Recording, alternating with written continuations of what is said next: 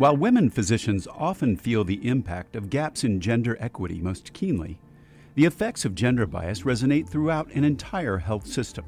We trip up sometimes and think that this is a problem for the benefit of women, and I want to reframe that. This is a problem for everybody in healthcare, and because of that, it's a problem for our patients as well. That's Esther Chu, MD, MPH, a professor at Oregon Health and Science University. On this episode of Moving Medicine, a podcast from the American Medical Association, Dr. Chu explores the impact of gender bias in the workplace. I'm your host, Todd Unger, Chief Experience Officer at the American Medical Association.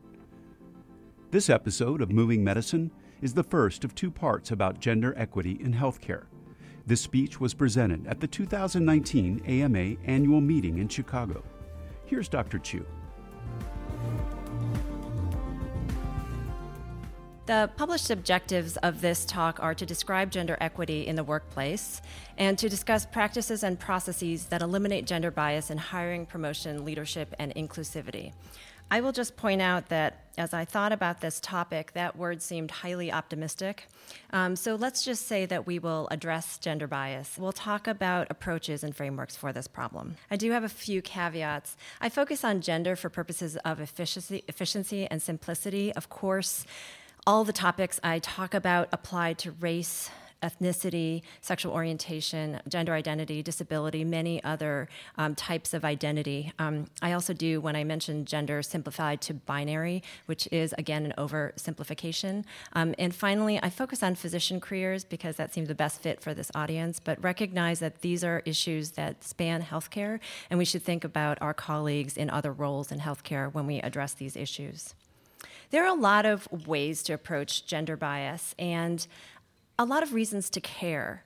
And I will say they're all valid. I think for me, as a health services researcher with an interest in women's health and gender disparities, the issue always comes down to patient care. I think that is a very compelling true north when you think about this topic. For years, I've been aware of some inequities in the provision of healthcare and its outcomes. A very obvious solution to them, one solution seemed to be diversification of our healthcare workforce so that we as care providers look a lot more like the population that we serve. And then when I thought about why don't we just diversify our healthcare workforce to match the populations we serve, it turns out that our healthcare workforce isn't a great place for a lot of people. And I want to show you some evidence that this is true. First of all is this really stunning report that came out last year, June of 2018. And actually, the entire thing is quite a compelling read. This was put out by the National Academy of Sciences, Engineering, and Medicine, and it was a comprehensive review of sexual harassment in the academic scientific fields. They used this definition going forward. One, gender harassment, which is kind of the whole body of verbal and nonverbal behaviors that convey hostility, objectification, exclusion, or second-class status of women. And then the more overt sexual behaviors that we think of, unwanted sexual attention and sexual coercion. And I just want to point out that gender harassment, the most general type, is the most common, and it's just as corrosive to work and well-being as the other types of sexual harassment. So there's really no reason to exclude it in our consideration of sexual harassment. So using this broad definition, the report found that there's little change over time. This problem is not getting better on its own, as we had hoped. It is worst in medicine compared to all the sciences. It is generally overlooked and highly tolerated. It is undermeasured, and when we do measure, we poorly measure it, not using validated or rigorous instruments to measure the problem. We are very stalled on litigation. In other words, the objective of most organizations is simply not to get sued, which is a very low bar. And women of color, sexual and gender minority individuals experience more sexual harassment than others. There is also the least amount of information on these groups. As far as outcomes, the report finds that sexual harassment undermines women's professional and educational attainment. It has measurable negative effects on mental and physical health. It leads to attrition from leadership roles, from institutions, and even from the field of medicine entirely.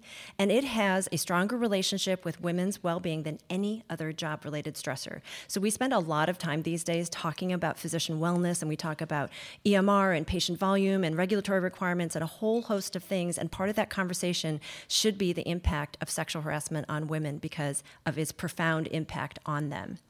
I want to be clear, too, that this is not just a problem for women, because harassment affects everybody in an organization.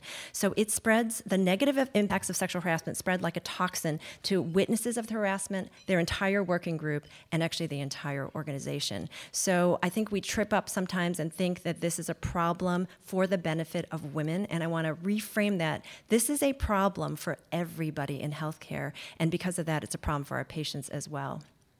This report actually does an amazing job of looking at the organizational antecedents of harassment. So harassment occurs, it is rife in healthcare, so what is making it happen? Because I do think that most of us are shocked by this data and do not feel that this is something that we align with or that we wish to be present in our healthcare workforce. And so they basically identified three main organizational antecedents to the occurrence of harassment. One is settings that are male-dominated, male-led, and also climates that tolerate sexual harassment. And I want to be very clear that what we're talking about when we say the climate tolerates sexual harassment is that the climate that tolerates it is one of inequity. And let's talk about some of those inequities. So let's start with salary, which is kind of the easiest to quantify. There have been numerous studies over the past decade that demonstrate that there are consistent and meaningful differences in the salary of male and female physicians. So this is one study with a large population that was fairly well controlled because of the amount of access to direct data they had. So this took advantage of the fact that public medical schools have to disclose their salary, and you know, the first thing you want to see when you see any study about salary equity is, are the obvious confounders accounted for? And I thought this study did a really lovely job of accounting for kind of the things that you would think might explain a difference in salary between men and women that we would consider fair or at least understandable, right? So they included things like faculty rank and choice of specialty, the amount of NIH funding you had, participation in clinical trials, your publication count as first or last author, your kind of academic pedigree, a proxy for clinical productivity, and some med school level fixed effects. And after adjusting for all these things, this is what they found. In the adjusted analysis, they found an unexplained around $20,000 difference in salary. People will ask me, well, that's academia. Surely it's better in private practice where it's more RVU-based. And actually, from available data, it seems like the problem is worse. So this is the third year of the Doximity Physician Compensation Report. They found that, and I will say this is also nicely adjusted for, so they only included physicians who worked at least 40 hours a week, which they called full-time. Ha ha ha, full-time. And then on top of that, adjusted for hours worked, choice of specialty, and also where in the country you worked. And they found that female physicians earned about $90,000 less on average than male physicians.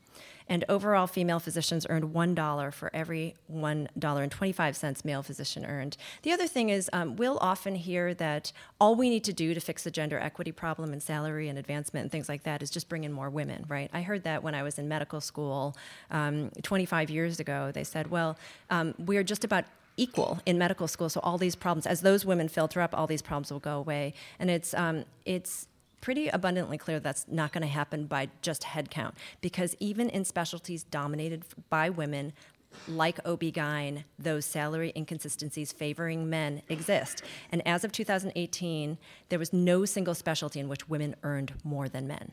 All right, and if you really think that the headcount will make a difference, just consider nursing, because nursing has been dominated by women for as long as we can remember, and there's a salary inequity there that favors men. What about promotion? So the same group that actually did the academic physician salary study also looked at differences in academic rank at U.S. medical schools, and they found that really, this is kind of the curve that represents advancement of women compared to advancement of men. So the blue line is men reaching higher rank to full professor rank over time, and the lower red line is women. And they, again, adjusted thoughtfully for things including age, years since residency, choice of specialty, scientific authorship, NIH funding, and clinical trial participation. And I'll just say that when you look at this curve, this is the curve for women in medicine. Whether you're talking about salary or promotion or leadership roles, we start out kind of about the same, but with men slightly ahead, and then over time, those differences tend to expand. And this is really, I consider this kind of the crisis of the mid-career women, which is as you go up, the air becomes thinner, there are few of you, and you feel the opportunity drop away as opportunities become rarer. When we get to the top leadership, of course, women fall away almost entirely. My friend Eleni Linos led this team, and they were initially going to look at the number of chairs who were women, and then they thought, well, it's patently obvious that there are fewer female chairs than male chairs. So they were like, what if we just looked at the chairs with mustaches? So rather than all men, let's quantify the facial-haired men, and they were very scientific about it. So you had to, match one of these types of facial hair. And they found that women were 13% of over 1,000 departmental leaders of the top 50 NIH-funded U.S. medical schools. Just the mustache leaders, 19%. And there were only 6 out of 20 specialties that had more women than mustaches, and they created this lovely mustache index, saying that, maybe we can't achieve 50-50 equity in this lifetime for men and women in these major leadership positions, but can we at least have a mustache index of greater than 1, where at least the women can outnumber the mustache? I think that's a reasonable goal. Can we go for a mustache index greater than 1? I will say, as I travel around the country and talk about gender inequity, and I talk with a lot of women across fields in medicine, many women will say to me, I care about, from a distance, I care about the salary thing, I care about the promotion thing, but on a day-to-day basis, what really demoralizes me and really impacts me every single day I go to work is what we call these microcosms. And these are kind of humorously named things like man-interrupting and appropriation, but all the little interpersonal insults that kind of go back to that broad definition of sexual harassment I talked about. These little signals that you do not belong here, you don't have value or worth, your ideas are not going to be credited, your voice is not heard. And I hear time and again from women, that is just as profound an impact as any of these other inequities. And I will say, this is data from the AAMC that shows kind of the leaky pipeline of women as you move up the ladder in academia. And, I will say I've looked at this for a long time, and people told me in the early part of my career that the leaky pipeline was because of women's choices, that we made choices to step out, to not achieve as much, to not spend as much time or be as engaged, and that's why women didn't move forward.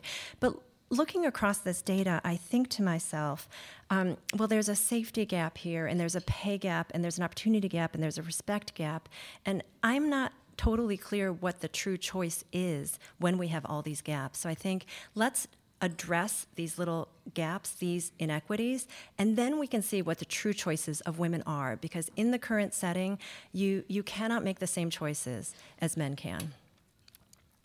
So I just ask you as an exercise, just take a moment and think about what it would look like in healthcare if there was no harassment, if pay, advancement, and opportunity were perfectly equitable, and if all healthcare workers felt valued and respected. Can you picture that? Just in your immediate work environment. Does that feel good? So let's get there. That was Dr. Esther Chu on recontextualizing gender bias as a problem for everyone in healthcare. I'm Todd Unger, and this is Moving Medicine, a podcast by the American Medical Association. To get exclusive AMA advocacy news and information impacting physicians, patients, and the healthcare environment, subscribe to the AMA Advocacy Update newsletter at ama-assn.org/advocacy-update.